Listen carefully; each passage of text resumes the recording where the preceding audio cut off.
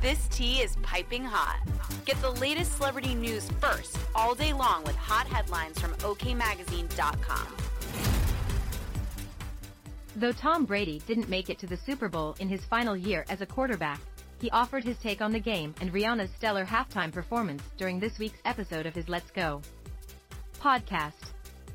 The dad of three also reflected on some of the Super Bowls he has competed in, but he ruffled feathers when talking about the infamous 2004 halftime show, in which Justin Timberlake infamously exposed Janet Jackson's breast.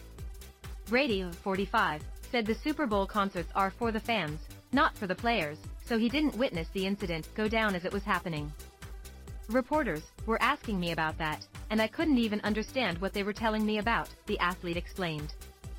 They were like, "Did you see the halftime show?" And I said, "Nah, I didn't see anything. I was thinking about the game." The 80 for Brady star then gave a controversial opinion about the moment notoriously dubbed Nipplegate. "I think, in the end, it was probably a good thing for the NFL because everyone got to talk about it, and it was just more publicity and more publicity for halftime shows," he said. Is any publicity bad publicity? That's what they say. So, who knows?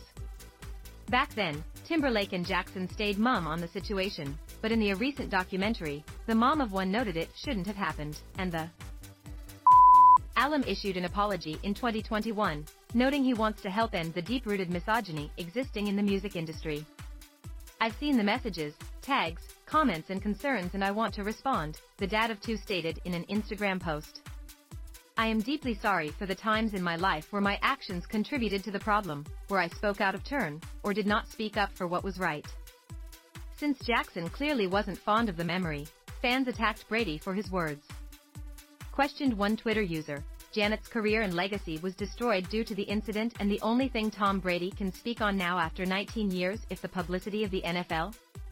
I think in his whole commentary here he misses how god-awful it must have been for Janet," another person commented, with a third noting, "The only person who suffered the humiliation and consequences was Janet Jackson. I see everyone profited from that."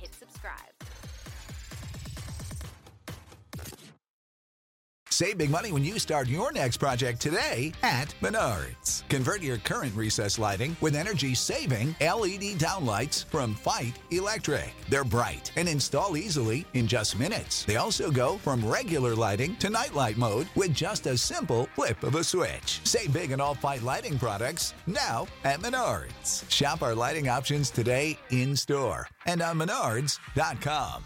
Save big.